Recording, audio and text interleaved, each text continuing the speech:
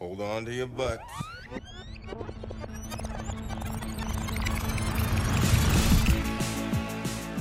Hello and welcome to the bonus episode of the Reviewed Movie Podcast. This is a bonus film school episode where we look at quote-unquote film school movies and talk about whether or not they kind of earn that title. And I have back with me again, filmmaker extraordinaire and the incredibly talented, the incomparable Shahir Daud. Say hello, Shahir.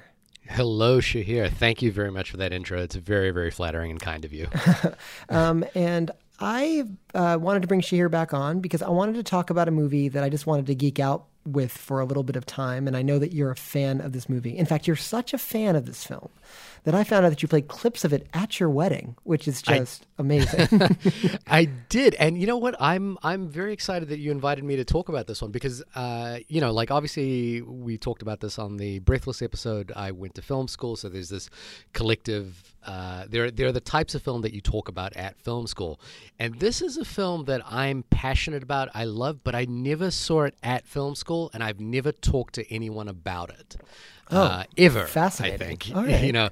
It was a direct influence for a film I made, and yes, I did play clips of it at my wedding. but it's not a film that I've ever watched with anyone or talked with anyone about. So I'm very excited about to just hear someone else talk about it. And what is that film, you may be asking? Well, your podcast title already tells you, but we are going to be discussing the film, the first feature film from David Gordon Green from the year 2000, George Washington.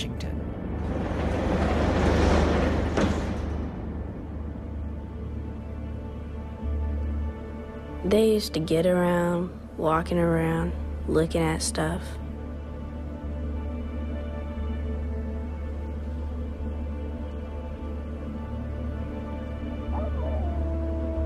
They used to try to find clues to all the mysteries and mistakes God had made.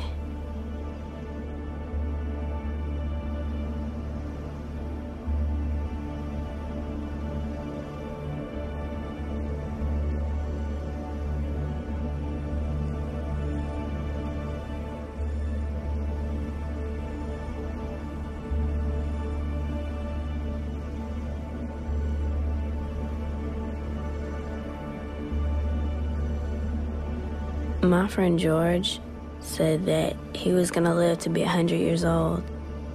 He said that he was going to be the president of the United States. I wanted to see him lead a parade and wave a flag on the 4th of July. He just wanted greatness.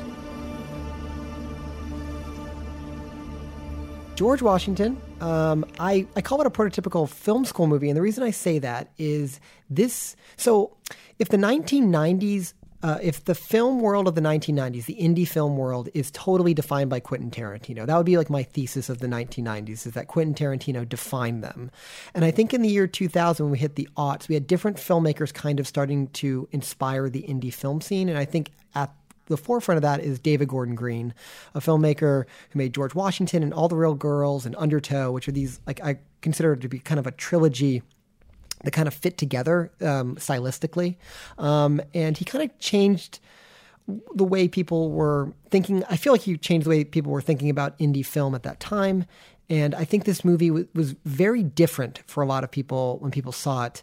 Well, first off, before I go any further, would you agree with that sentiment?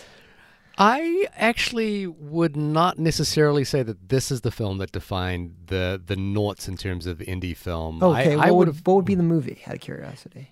For me, there's two films, and they would be Memento and Eternal Sunshine, two completely stylistically different films, but that share one conceit that I think was important in the noughts, which was high concept. No, that's true. Like sort of high concept. Whereas I think George Washington was maybe the last remnants of an indie scene that doesn't necessarily exist today at all. Because and I'll talk specifically about why I think that is. But no, I wouldn't have. I mean, I'm curious. Maybe you can change my mind about this. Like, what other films are you thinking about that stylistically fit in? Well, okay, maybe I think maybe I phrased this wrong. But the reason I think it's so I don't know. I think it reflects that indie desire for people to make movies on no budget. Like everyone saw El Mariachi and it's like, oh, I can go out and make a movie for no money.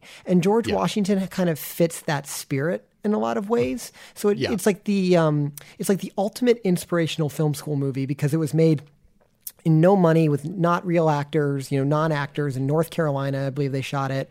And it's just, I guess maybe it was, for me at least, when I saw it, it kind of changed my mind that I could make movies, and or at least attempt to make movies. So when I think of it as like the prototypical film school movie, it's like the ultimate inspirational tale, Right. I guess for me, those movies were, I mean, maybe it's because I'm a little bit older, but they were probably El Mariachi following Clerks. Those kinds of films were the films that were like, oh, you could go out and do this too.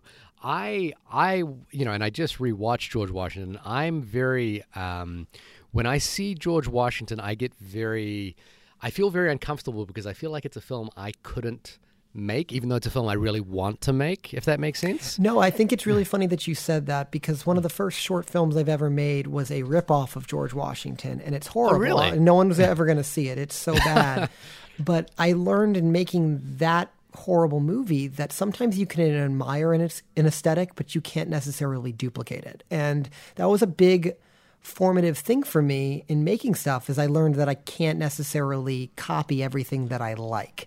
Not everyone can pull off certain styles. So yeah. Well, and I mean, it might not. I mean, you've seen my short film Double Happy. We've talked about it a couple of times, but George Washington is a direct influence on Double Happy, but I think it's stylistically nothing like it. And I think I had that same realization that you had, which was that even though I wanted my short film Double Happy to be sort of languid and dreamy like George Washington, it ended up being nothing like that. It ended up being far more plot and exactly. It's funny that you mentioned that because in talking about your film, like I would not describe it like George Washington at all. Yes, it's about a youthful protagonist, but it's very plot driven, and George Washington is the opposite of that. Like well, you know what?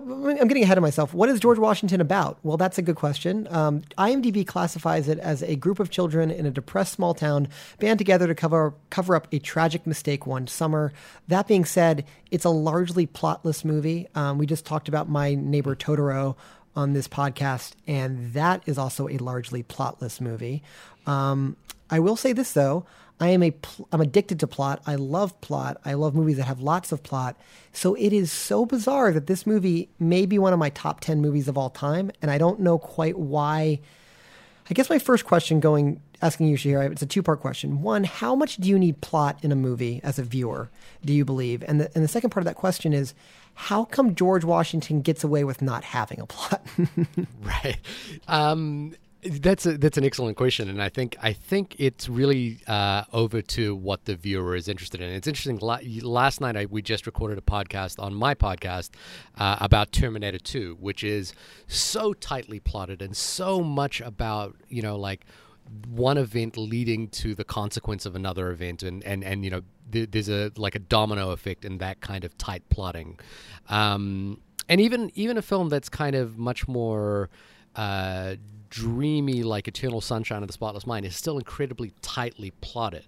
So now George Washington fits completely in the opposite category, which is that it is far more I'm going to use this is going to be my word of the night, but languid. And it's far more, the plot is almost incidental to the story. Now, this is, of course, famously, the director that really has made this famous is, of course, Terrence Malick, who's a direct influence on this film in particular. David Gordon Green talks specifically about the influence of The Thin Red Line and Days of Heaven on this film. To me, plot is incredibly important, but so is atmosphere. And And what I love about this particular film, and the only way I can describe it is that it's been a few years since I watched it, but watching it again, it felt like slipping into a warm blanket, which is that I just kind of like being here. Dude, I feel the same way. It's so bizarre. It's funny when I bought the Criterion disc. I hadn't seen this movie in like 5 years. And I'm like, I may hate this movie now because I'm no longer an impressionable 20-year-old who was just wanted to make movies. But after the first 5 minutes, like, nope. When they did that, like, there was that opening montage. You know what I'm talking about when they the voiceover first starts and there's that amazing shot of them running at sunset and slow mo. As that started happening and the rhythmic train drone was going on behind it, and I'm like, no, this is just as amazing as I remember it being. It's incredible, right? Like I had the exact same fear, which is I was like, if I watch this now. And, you and I are both writers, so we're both, like, working in screenplays. And I am a writer, but I hate writing so much because I think writing, the screenplay format kind of reduces the power of what a film can do to its most reductive form. And like I hear these stories of like filmmakers like Wong Kar-wai basically working off an outline or a photograph, or there's this Korean filmmaker Kim Ki-duk who I really love who only has like a loose one-page sketch sometimes it's just an image, and the entire film is built off that. So I was worried, now that I live in the world of thinking about 3-act structure and consequence and turning points and like dialogue needing to correlate to theme and that sort of thing, that a film like this, which basically eschews all of that, it just throws that entire idea out the window, would kind of bore me, or I would be like, ugh, God, you're 20-year-old Shahir, you're the worst. But no, like another film like this that I absolutely adore is The Assassination of Jesse James, and then also Terrence Malick's film. I've gone blank at the Pocahontas film. A New World. A New World. I absolutely adore that film, and the thing about all of those films that are unlike tightly scripted and tightly plotted movies is that I don't actually ever want them to end. I just kind of like being in them, and to me that is not only a perfect substitute for plot. It's a really rare substitute for plot that not many films can actually do this and this well, which I think, if you're going to critique David Gordon Green for basically making a Terrence Malick film, the only thing I would say is it's really hard to make a Terrence Malick movie, and for someone to pull it off so effortlessly like this is pretty special. No, I think that's a really important point, because this is the main thing I wanted to get at about talking about this movie is the problem with George Washington is that people like me watch it and then try to make a very atmospheric type movie that is Malickian in style, and it ends up being the most boring thing ever, which is what I ended up making. And I think a lot of I know in screening films for Short of the Week from a lot of indie or young filmmakers, I see a lot of people that attempt to create the atmosphere that you're describing, but ultimately fail. So is there something this is a tough question, but is there something about this movie that you can point to? It's like, no, this is why it works, where so many other people attempt this and just don't work at all? I think, for me, and it's interesting as well, we're not really talking about the film just yet. We're talking about the sort of idea of the film, which is kind of more of an... No. I think that's actually a good... just to acknowledge that that's what we're doing is kind of important in our reading of this film. I think, to me, there's a number of things, but I think it all gets encapsulated into one word, which is immersion. And like that is the way I view the film is an immersive experience. It's about being there and feeling kind of the sense of place and time and longing that this film kind of evokes. But I think that's true. The reason why it's true is that it feels like, if we jump onto the other side, the production of this film, it feels like the actual making of this film was a really immersive experience in that, the actors don't feel like actors, even though they were cast and there was a script. It feels like we're just kind of, like we just literally stumbled into scenes. Like I'm thinking about that sort of scene where Nazia is sitting around with her family or cousins, I think, and getting her hair braided, and like we're in that conversation for maybe 5 minutes before Vernon comes in, which is the point of that scene. Right. But it doesn't, it just feels immersive, like we're there, and it doesn't feel artificial in any way, which I think could be where some of these things, some of these sort of short films could go wrong. If any hint of... But what's interesting about that is this is a movie about predominantly black kids by a white director. That's the elephant in the room on this one. When you talk about the authenticity, I mean, I don't want to be the person that says a white filmmaker can't tell black stories or a black filmmaker. I don't want to be that guy that would say that. But it does feel incredibly authentic. But ostensibly, David Gordon Green is not a part of the community that he's filming here. It's not like it's even I know Barry Jenkins wasn't or isn't gay, but in making Moonlight, he did have some knowledge of what it's like to be a black man in America, and that's important for that movie, right? So, how does David Gordon Green get away with it? I guess. So again, I'm gonna wax poetic a little bit when I talk about this film because I think, like, to me, cinema and filmmaking is kind of like a truth serum. And the reason why we might have hesitation about, say, a white filmmaker making an exclusively black film is that we presume that through the filter of cinema, the truth of being of portraying Black America won't be on display because of the white filmmaker not knowing that truth or not being able to express that truth.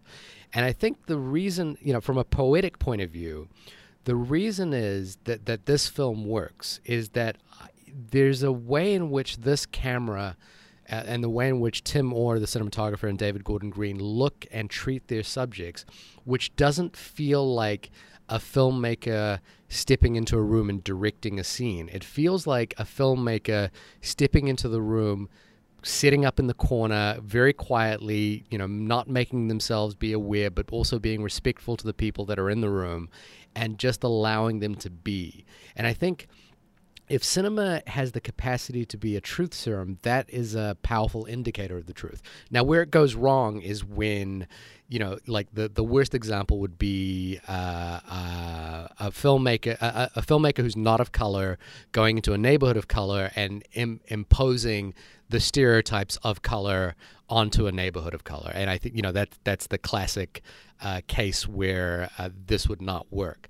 But when I watch this, I don't feel like that David Gordon Green is looking at this as a white man in a black neighborhood. He's not got an anthropological eye. Mm-hmm. He's looking at this as a human being. And I know that's sort of flowery language, but when the only way I could justify that is to just say to anyone, just watch the movie. It doesn't feel like if when you watch the movie, if someone told you this was a black filmmaker, you'd totally believe it. And then if someone told you it was a white filmmaker, you'd go, "Oh, that's surprising. Why does it feel so authentic?"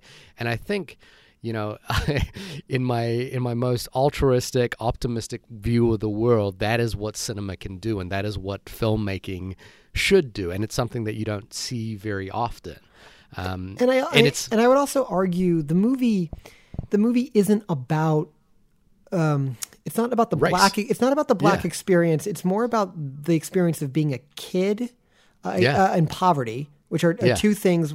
And I didn't grow up poor by any stretch of the imagination, but I did grow up in rural Virginia, and there is something that is intrinsically honest about what kids do, because the idea of boredom and just what they do with like boredom. Like there's just so many shots of this movie that are just perfectly poetic encapsulations of what it's like to be a bored 12-year-old. Like when George throws a briefcase full of water, not a briefcase, a suitcase of water. And it's just like, because the kid just throws things and do stuff. Like that's what they do. And it's just, it feels so authentic in that regard as well. And I think that if there is anything about, there's like the old adage in filmmaking that you should write what you know, or you should make what you know. Well, I have a feeling that David Gordon Green knew what it was like to be a kid growing up in the poor South. And I'm not saying he was poor, but I think he understood that world, or at least had a respect for people inside of it. So, yeah. I think that's probably true. I don't know, but to your point about like, could another filmmaker make Moonlight, for example?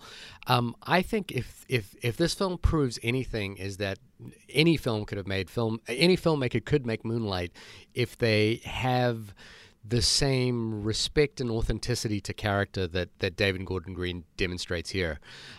We're actually, I'm not trying to plug my podcast, but on the Only Podcast About Movies, we're doing an episode next week about race and representation, and I think I will be talking about George Washington in that respect. But unfortunately, not a lot of people have seen this movie. But it's a really, really good case study for that. Counterpoint this as well, and I don't know if you've seen Charles Burnett's film Killer of Sheep, which I again was also a direct influence on this film. I have not seen that film.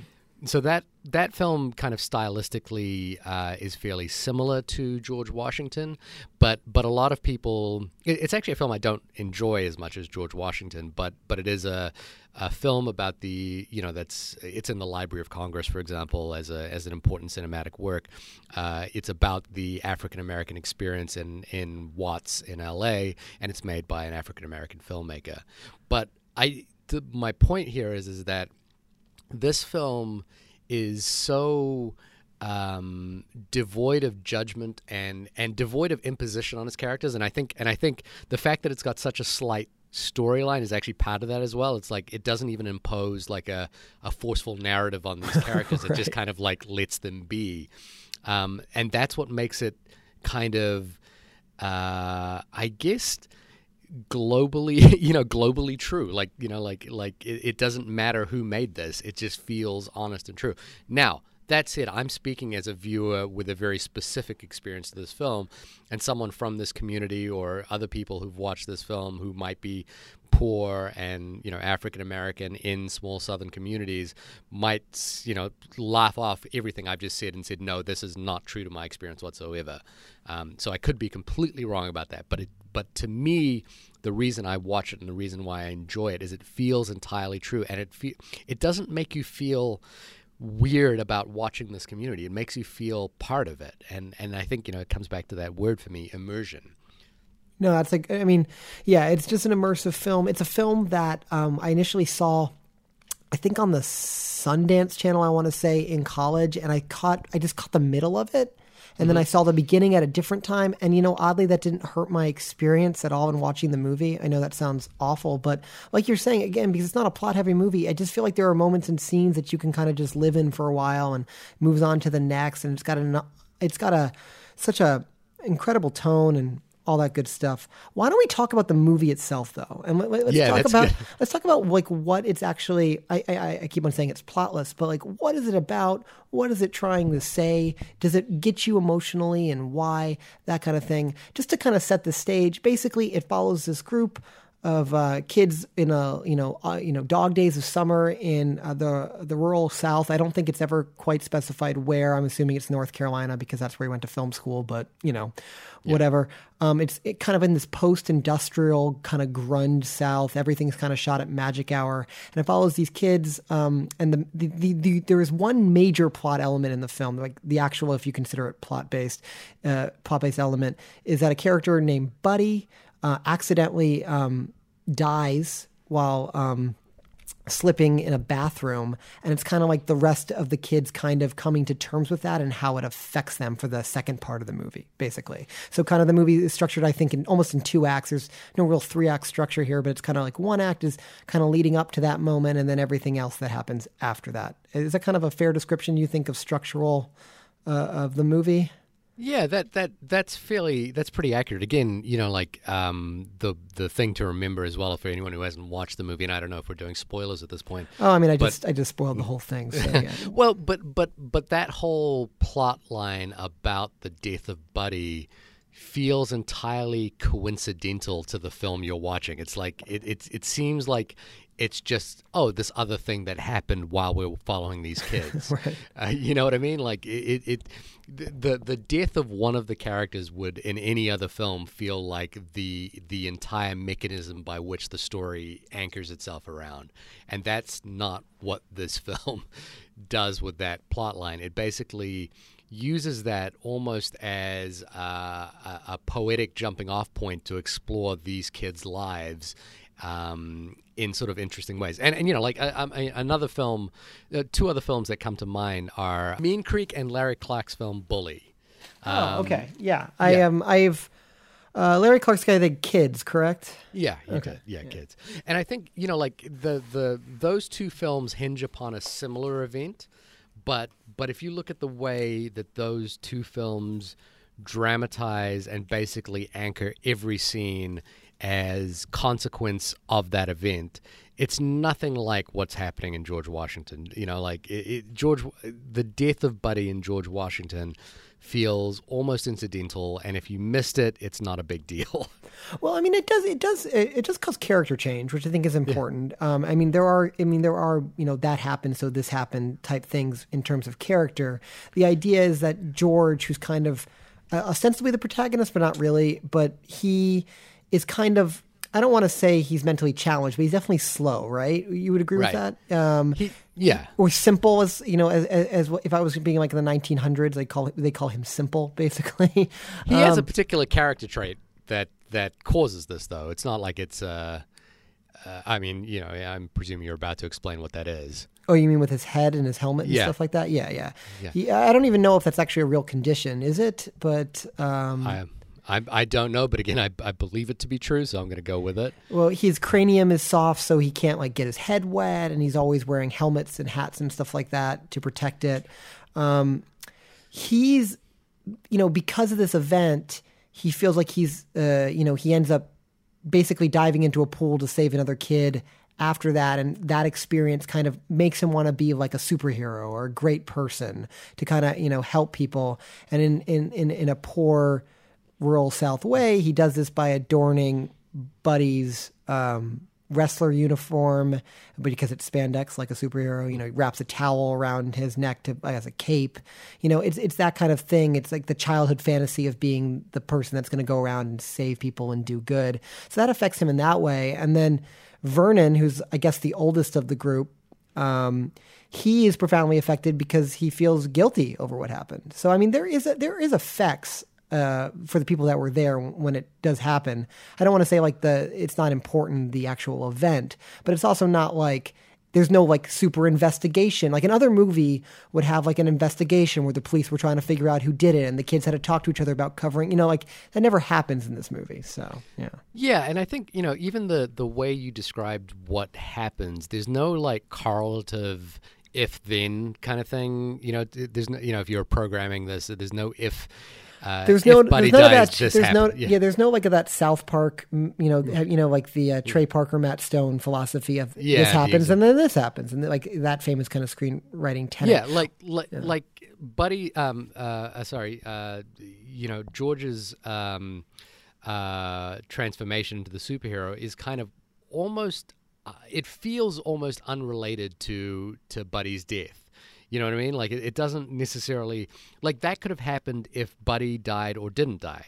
And I think, you know, like it you know, because it's more related to him saving the other child at the pool, which is something that, you know, something maybe slightly more profound in that he shouldn't have jumped in the water because his head is not fused together and he can't get his head wet and that sort of thing. Right. So there's this like weird soft, you know, it's almost like his skull fused together. There's a soft connective tissue in this film, but it's kind of beautiful and what makes this film stand out. And it's a really tricky thing to like narrow down because it's so ephemeral. It's so much, you know, like in the ether, and it's hard to like pin down.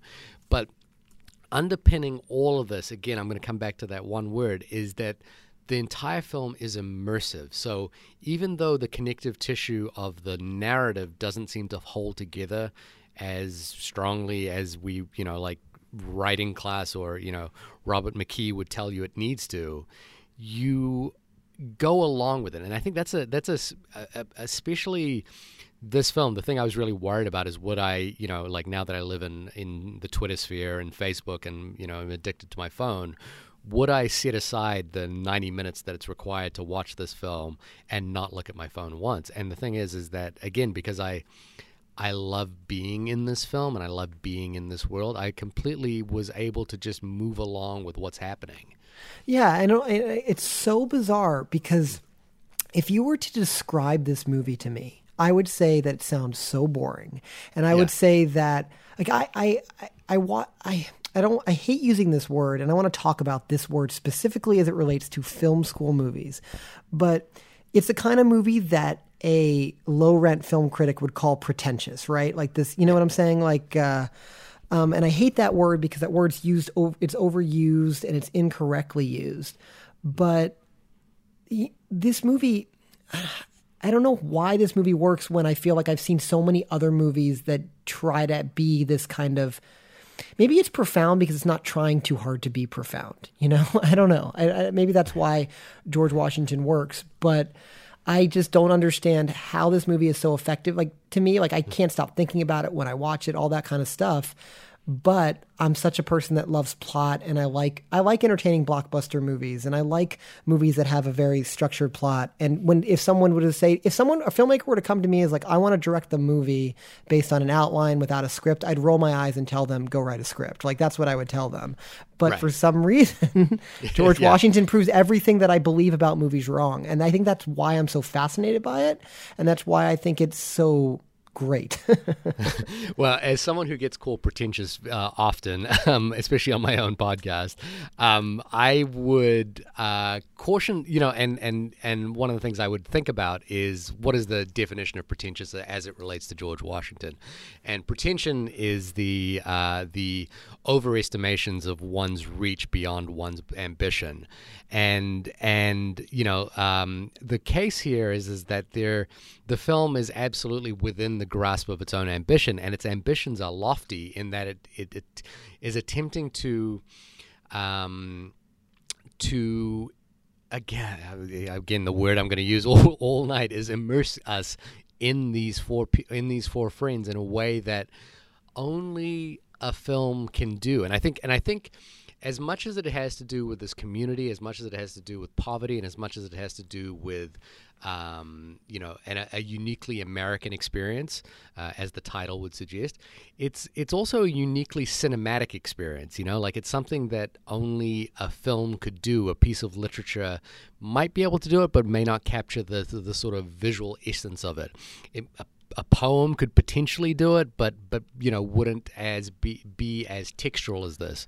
A song, I don't think, could do it. A graphic novel. It's something that's so uniquely cinematic. Totally. And that's just it's so one of the things I try to harp on to on my podcast and when I was at film school is that you need to. If you're going to come up with an argument about a film, you need to support it with evidence, or you need to make an actual argument. And my argument about this movie is that there's some magic in the air here, and I don't know what it is. But it's so compelling. Yeah, I feel the same way. There is something, the magic of cinema abounds in this movie, and the thing.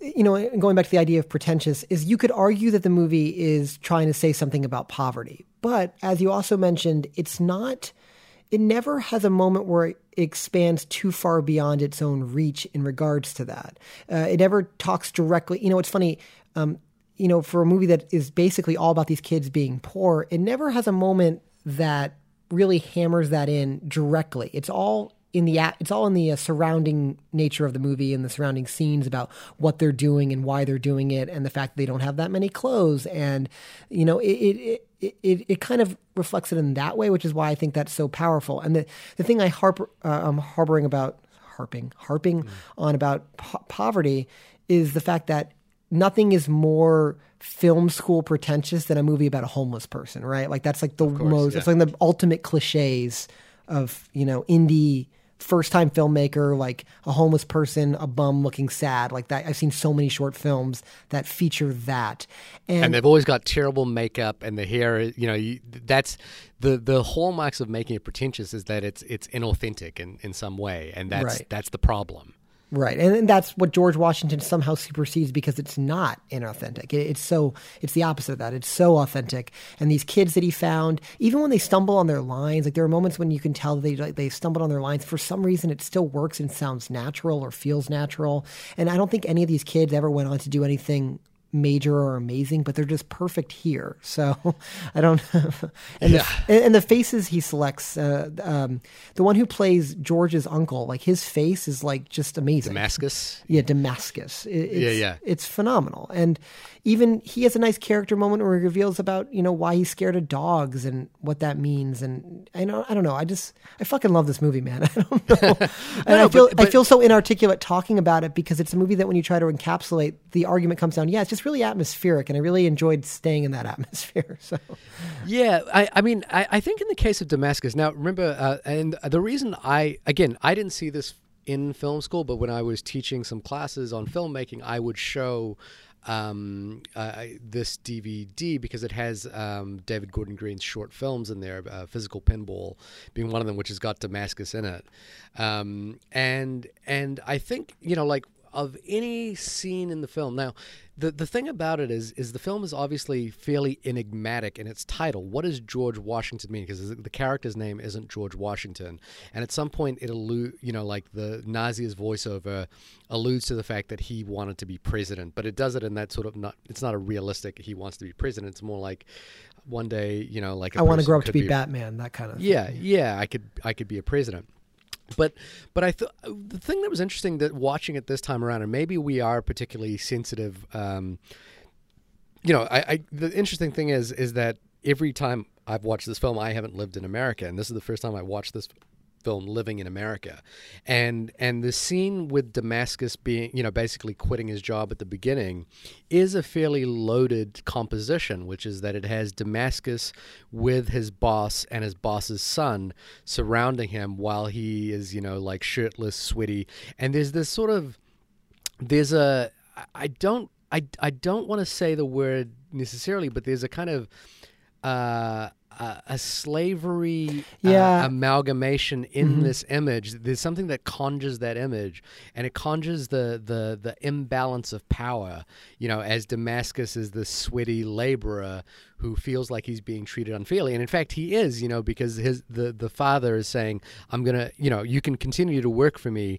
but I'm going to dock your pay. And he's like, well, I work all these hours and I do all these things, and this one mistake means I dock my pay. And it's that inequality of labor that the South evokes, in terms of slavery as well. So I think I wouldn't it seems like we're saying David Gordon Green just took and his cinematographer just took a camera and set up shop with these characters. But I think there are some smart, subtle cues in this film that have been thought about that are placed kind of fairly subtly. But they are there, and I think that's what makes this a powerful film, is that it's enigmatic and there is qualities that you get out of it every time you watch it. Mm-hmm. And the things that feel kind of subtle and just kind of discovered by the camera are actually, were placed quite confidently and placed quite sort of deliberately. So I think it's important not to dismiss the kind of the direction that this film has. It's just not the kind of direction that we're used to, especially from a 25-year-old filmaker. Well, I want to talk a little bit about David Gordon Green in particular, because imagine being 25 and knocking it out of the park. Like, I'm serious. You mean the Orson Welles theory of filmmaking? Well, I mean, this is one of my great fears, actually, is doing what David Gordon Green did. I mean, he actually went on to make movies that I love. All the Real Girls is another favorite of mine. I almost like that movie equally to George Washington. Just again because he captures the texture. He captures the texture of a community so well. But now he's a filmmaker. You know, he ended up diverting and making some mainstream studio comedies, which is totally fine. I mean, he's allowed to have a sense of humor and make studio comedies if he wants, and if he wanted to do that. But where does he? I mean, have you seen? Get off. Well, did you watch Prince Avalanche at all? And did you enjoy that movie? Or Joe, or any of those kind of his smaller movies that he's made relatively recently, or no? So with him, I kind of watched everything up until Pineapple Express. Yep, and then I kind of experience. and then I kind of like fell off a little bit because I was like, I watched George Washington, All the Real Girls, Undertow. I didn't see Snow Angels. Snow Angels is great, by the way. It's great. I should check that. That has Kate Beckinsale in it, I think, or there's Sam Rockwell. I remember is in it. Okay, yeah, she might. I haven't seen it in a while, but I remember quite enjoying it. But yeah. And then I was, I think like everyone was kind of a little bit surprised by this sudden turn to do basically a stoner comedy with Pineapple Express, and then follow that by Your Highness another stoner comedy. Yeah, exactly. And I was like, what? How is, like, imagine if Terrence Malick turned up tomorrow and said, hey, I want to do Superbad, or I want to, something like that. You were kind of like, what? Someone like Spike Jonze is a filmmaker that is an art house filmmaker that has also a mainstream aesthetic in the sense that he was in the Jackass gang. And I don't think just because you're a smart guy means it prohibits you from making stuff that's dumb fun. Like, I don't think that is fair either, but continue. No, you're absolutely right. And the thing about when I saw Pineapple Express is I loved Pineapple Express. I thought, and it was like, I think the authenticity of comedy was as true in Pineapple Express as was the authenticity of immersion in George Washington. I didn't believe that he was phoning it in with Pineapple Express. I think he was genuinely making a kind of Cheech and Chong film that he might have loved growing up, and he was very true to that vision. And I think that's true. Like Eastbound and Down, which is a show that he shepherded in, and it was Jody Hill's thing, though, right? Or yeah, but he produced it and directed episodes as well. I think is an authentic vision of like his brand of comedy, because it's such a specific type of comedy that you don't really see very often. So while I was surprised by that turn, when I saw the films, I was like, well, he's not phoning it in. Now that said, I didn't see The Sitter, which I heard very, fairly. I didn't see that. I haven't seen Your Highness, and I didn't see Our Brand is Crisis. Or Manglehorn. He's cranking them out. Yeah, he still makes movies. It's just he doesn't. I don't feel like he's either making the same style, or maybe he's trying new things, or he's evolved. But I guess going back into my original question is it a good thing if is it a good thing if the first movie you make is the one that defines your career? Is that a good thing, or is that a bad thing? Like, it's like the M. Night Shyamalan syndrome, right? Like, I know he made a movie or two before The Sixth Sense, but everything after that is now at least in my head, defined by The Sixth Sense. And I feel like David Gordon Green is always going to be the guy that made George Washington for me. I guess it's not as much seen obviously as seen as The Sixth Sense, but I don't know. I guess when you make your first feature film, which you're probably going to do in the next 10 years, let's say, are you worried? Like, obviously you want that movie to be good. You're going to work as hard as you possibly can to make it good, but you don't want it to be your best movie that you're ever going to make, right? I don't think anyone does. And I think to me, this sounds like one of those great problems to have. Like if the first movie you make is amazing, then the problem that you should be worried about is if the first movie you make is terrible and they never get better. That is true. Yeah. It seems like a good thing. I don't think this is the same sort of situation as like the Orson Welles syndrome of like making the best film. And remember that this problem is a problem of perception in the public's eye, not necessarily in the filmmaker's eye. Fair point. I think, the thing to remember about George Washington as well is that it was made on a shoestring budget, kind of strung together, and then famously rejected from Sundance, and then accepted at other film festivals, and then went on to have its own life, given by his other films. I actually think we haven't seen the best of David Gordon Green yet. I think he's still a very young filmmaker and is still a really interesting voice. So I think Like if we think about Terrence Malick, I think the film that might define Terrence Malick is The Thin Red Line, which is, the third film in his career, the fourth film in his career. But he's also a filmmaker. Malick's interesting, but he's a filmmaker that after The Tree of Life, I don't think I've seen a movie he's done. I know he's made like 3 movies since then. Because I get this gets into that interesting question: is like, when does something become boring if you're not invested in it? And like, I have a feeling that isn't it like Prince of Cups or something like that? I have a feeling that movie would be just so boring to me, and it's weird to see. Have you seen that movie? I have seen that movie, and it was a movie like where I sat down to, like with most Malick films, I kind of put it on and go, I'm just going to watch 10 minutes of this, and I end up watching the whole thing. This was one where I watched 10 minutes, and I was like, boy, I can't do the rest of this. I'm going to really struggle through this one. Well, it's like my wife says when I like try to, I put in a movie I get from Netflix or whatever, and she's like, what kind of movie is this? I'm like, oh, it's an art house movie. And she's like, can we just watch a normal house movie? A normal house movie. I like that. I'm going to use that at some point.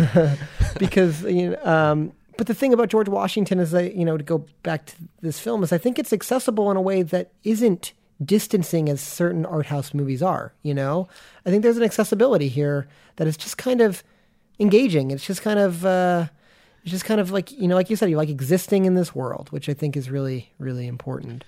I think there's a very specific type of film viewer that can make the mental leap from I'm going to watch a film that is just about time and place over plot. To your point, I think if people kind of give it a shot, they will engage with it. But for me personally, it's not necessarily a film I would recommend. I would have to really think long and hard about the person I'm recommending it to before I recommended it, because it's it is the kind of film where someone could turn to the person next to them within 10 minutes and say, why is nothing happening? And that would be unfortunate, because I think it would bypass the sort of the treasure of this film and what it is. But to go back to the question about David Gordon Green and the type of filmmaker he is, the thing that I do, even though I haven't kept up, Prince Avalanche and Joe, I've always been like, I'm going to watch those at some point when I, get a minute to sit down. And I think once I do, I'll kind of get back into the swing of it. Mm-hmm. Is that I think this variety of what he is interested in is exciting, because the idea, so he's just actually signed up to do Halloween, that's interesting. Which we're not sure if it's a remake of Halloween, but I was like, this is a guy that I think would make a really interesting Halloween movie, and I would be curious to see what his version of it would be like. I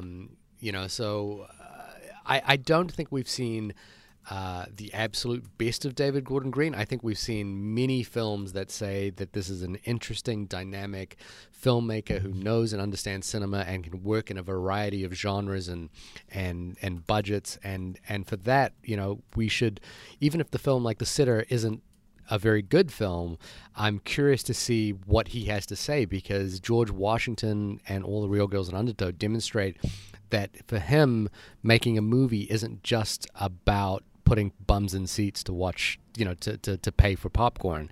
It's actually about expressing an idea and expressing some sort of truth. So I'll close this out in a little bit. I do want to talk about one other thing, and it's the white characters in the movie. I want to talk about Paul Schneider and his gang of fellow workers. I want to talk about Paul Schneider as an actor. He's an actor that I love. I think he's one of the great actors that doesn't really work anymore, unfortunately. Yeah, unfortunately.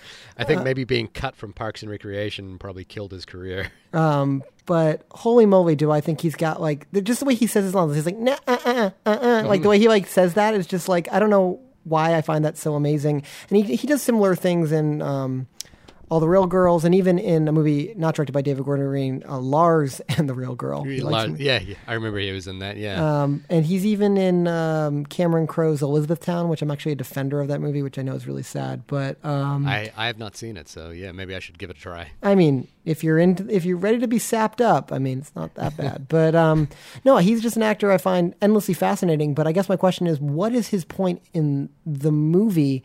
Because again, not about a ton of stuff, but let's say these characters are the people it's focusing on.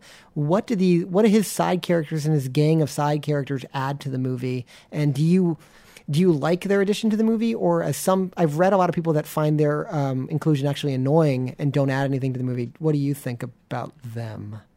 I think the actual banter between them is really fascinating. There's that other character who I can't actually tell which actor he is because I don't think he went on to do much. But there's another actor who kind of talks about living a clean diet and like right. He opens eating the film, well and all that kind of stuff. Yeah, and he's like he has this sort of monologue about I want my shit to smell good, like I want to be proud of the shit I have, and I kind of I was watching it going, well, I forgot how funny this film could actually be. But I love the kind of witty repartee between those characters. And the thing that I think I am always surprised about, and maybe this comes from a film like Stand By Me, is that you presume that the gang of 4 older kids and the gang of 4 younger kids are gonna be are gonna have animosity towards one another, and particularly you're gonna think My brain is conditioned to say that these 4 white characters are going to be racially antagonistic to these minority characters, but they're not. They're not at all. They're not at all. In fact, they're endearing. They're kindly to them. There's a funny line where the character I was talking about before, meets up with Buddy, and he's like, "How's your pee?" Is it clear? It should be clear. And it's actually sort of genuinely tender and affectionate, and they like each other, and they're looking out for each other. And I think they watch fireworks together. There's a sequence where at the end of the movie when George comes up to them and says, "All my friends are dead," and then he's like, "What do you mean all your?" He's actually listening to him. It is. I know that you mentioned there's the symbolism potentially of Damascus, the whole slave, in the South thing, but it's an oddly post-racial movie, right? It's never really, race isn't ever really brought up. There's one white kid in the group, Sonia, the girl, and that's never mentioned that she's the white one. It's oddly post-racial, I would say, almost to the point where I kind of love the movie even more for that, because it's not about. It may be about class and poverty, but it's not about race. I don't think this movie is, but I don't know. And I think, the act of making it like that it reflects more on us as an audience, because I'm expecting it to be racially divided, and it's just not. And that makes, there's this sort of interesting meta commentary that happens in my brain as I'm watching it going, what's wrong with me to not see the world the way these characters do? You know what I mean? And that's kind of why I like being there, why I like living in this world, is that it feels like as much as it is, there is this sort of thread of desperate poverty, especially through Damascus's character. There's this sort of lovely kind, as you say, post-racial world where none of the expectations that I have through conditioning and through living in the world that we actually live in, they don't feel true in this world. And maybe that's the naivete of being a child. Maybe that's the the innocence of this time and place that these children are in. But it's not something that I find in a film like Mean Creek or Bully or almost any other film that I watch. It's just not there. So it's getting late, and I know you want to get home. So I'm going to have one final question for you, and then we can kind of close out this. What is your favorite monologue, narration, or bit of dialogue in the film? That's a really good one. Now, I was trying to remember because this is a very narration-heavily movie, and it's also narrated very much like Days of Heaven by not the major character. It's narrated by Nausea. But she's got some beautifully poetic things that she says. They're lovely, and I think the line that I love the most, because as a writer, I think there's a correlation between meaning and intent and then taking that and reflecting it in a way that's surprising and poetic. You don't want to say the cat made me sad. You want to say something along the lines of sadness wrapped me like a fur ball or something like that. You know what I mean? You want to find some way to express an idea poetically. I don't know why I just slipped on that. This is all off the top of my dome. I'm not reading my diary or anything right now. But there's a line where Nazia is talking about her friends, and this might be a cop out because it's right in the beginning. But she says it's like the moment of the movie, man. Like that's it. It's everything. And she says something along the lines of, when I look at my friends, I see goodness. And sometimes I want to look at their skin and imagine the bones underneath. And I don't know what it is about that particular line, but there's a kind of a poetry to basically loving someone so much that they're like the very essence of them means something to you, which is what I love about that line. I think there's a line in All the Real Girls that I really remember, and this is a film I've only ever seen once, but it's something along the lines of "I wish you were peanut butter," and and I was like, that is such a that's such an unexpected line, but it's such a lovely encapsulation of loving someone that it kind of is completely true. And that's why I love that particular line from Nazia. You know, this idea of like, I see goodness in my friends, and I see that they're good people. No, that's a good one. I was going to say, I think that Nazia's kind of opening narration, kind of like in that opening sequence, which I think is probably like, if you're going to watch the 10 minutes of this movie, that's like the 10 minutes you need to watch because it's just so enrapturing. But the one actually speech I wanted to talk about that I think really affects me every time I think about it is when Vernon is kind of like breaking down in front of Sonia. So good. I wish I had my own tropical island. I wish I could go to China. Like he just keeps on listing all these things. And I don't know, it makes me want to cry just thinking about that sequence. It's heartbreaking, yeah. Because there's something about this idea of like wanting more in life and knowing that you can't have it and just feeling like there's so much not within your grasp. And I think that sequence captures that without ever feeling pretentious, ever feeling like it's going too far or feeling sappy or saccharine. It's an amazing monologue, and it's something that I've seen this movie. I think it's like the third time I've watched this movie, and I think about that monologue almost on a daily basis. It's pretty crazy. You're as soon as you said it, I was like, oh yeah, that is a great moment in this film, and it's such a, like you say, it's demonstrating, the way Vernon is being affected by this event, but it's not just about Buddy dying. It's about his inability to escape who he is. Exactly. And it's just beautiful, and such a lovely performance as well. A single take from this actor. Where did this moment come from as far as David Gordon Green, the writer and director, kind of conjured up out of thin air is hard to describe. But that is an absolutely lovely moment.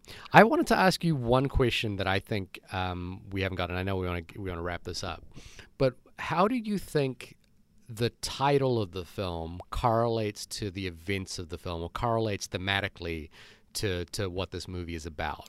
I kind of think it relates to what that monologue that Vernon was talking about. I think it's this desire to know that you're going to be remembered and do great things, but whether the impossibility of achieving that based on your circumstances, if that makes any sense. So, George, wants to be a superhero and people want to escape or leave, but they won't. So maybe this is wrong, but I think that the title is almost being ironic in a sense. Like none of these people are ever going to be George Washington. They're never going to be remembered. George is not going to be George Washington. And that's a reflection of who they are and where they are in life. But and then the final kind of smile at the end, the kind of black and white historical moment where George is getting his class photo taken in front of an American flag, and then he takes a sip of his oversized soda and then kind of smiles at the camera, hints that even though, as an audience, we realize that he will never be George Washington or live in that world, that's okay. You know what I mean? Yeah, this is a movie that's hard to talk about, or maybe I'm just not smart enough to talk about it. But that end shot I find profoundly affecting, and I have no idea why. And maybe that's what you just stated is the reason. I don't know, but I don't know. This movie works because it works, and that's horrible analysis, I know, and I'm also exhausted, so maybe that's the best I can come up with right now. But I feel like sometimes when I overanalyze this movie, I just kind of enjoy it, and Yeah, I don't know why it works at the end there, but yeah. I don't think this film invites rigorous analysis. I think this is like I said, the film feels like a warm blanket to me, and it's Right. warm and inviting, and it's like you can just be in this film, and if you just enjoy the cinematography, then that's great. If you just enjoy the performances of these characters, then that's great. If you're kind of wrapped up in the implication of Buddy's death, then that's great. Any direction that you want to engage in this film, I think is 100% okay. And I think this is a film that doesn't impose meaning on its characters, but it's open-ended enough to kind of feel like you can take out of it what you want, and it's just such a weird enigmatic quality, and you and I both might be like layering so much hope and desire onto this film, which is just kind of may just be a blank canvas, but people do respond to it, and it is it's a lovely film. I want to say, sorry. No, go ahead. Go finish what you're saying. I was just going to say, I discovered this film just by trawling the video store and kind of like seeing a title and going, I should watch that, and then kind of falling in love with it. And the video store that I used to go to in New Zealand is like all video stores are kind of on the decline, but they have this sort of like really neat thing where you can adopt a movie, and like basically you own the movie, and they'll put a little thing about you, or just say your name. Your name will be that is so New Zealand. Yeah, put your name on the inside cover so that anytime anyone rents it, like they know that this person adopted this movie. And you asked me to talk about it, and just remembering, because there was only one copy of this movie in New Zealand for a while, and I would rent it maybe twice or three times a year. And so, just by when you called me, I like immediately got in touch with that video store, and I decided to adopt this movie. I hope more people see it, just because it is just this. It's just a reminder that your first film doesn't have to be superheroes or high concept. It can simply be. And I know that I'm not good enough a filmmaker to do that, but it's a really good reminder every time I make a film that as much as I agonize about like making things happen on screen, the fact that the screen exists is just as important. No, I think that's a really good way to close it out. Yeah, I mean, if anyone hasn't seen this movie, and obviously if you made it this far, you probably have, but you should all check it out. And I deeply love this movie. I don't think I'm ever going to be a good enough filmmaker to make this kind of movie, but it just makes me happy that movies like this exist. So yeah, Shahir, where can people find you on the internet? You can listen to me ramble about movies on my podcast, The Only Podcast About Movie, which Ivan has been a guest on as well many times, and hope to have him back many more times. Our podcast can be found at www.onlymoviepodcast.com. You can write us in at onlymoviepodcast@gmail. Hit us up on Twitter. My personal work you can find at shahirdaud.com. That's shahirdaud.com. And you can find me on Twitter at Ivan Kander. That's Knder. You can listen to more episodes of this podcast at reviewedpodcast.com. I guess that's it, man. Thanks so much for talking about this movie. It makes me kind of just want to go chill out and watch like a couple of minutes of it right now before I go to bed, actually. Yeah, I thank you so much for having me on, because, again, I've never talked to anyone else about this movie, so I appreciate sharing that experience. All right, man. Well, you have a fantastic night, and I'll get you on some other time. Okay, thank you so much, Ivan.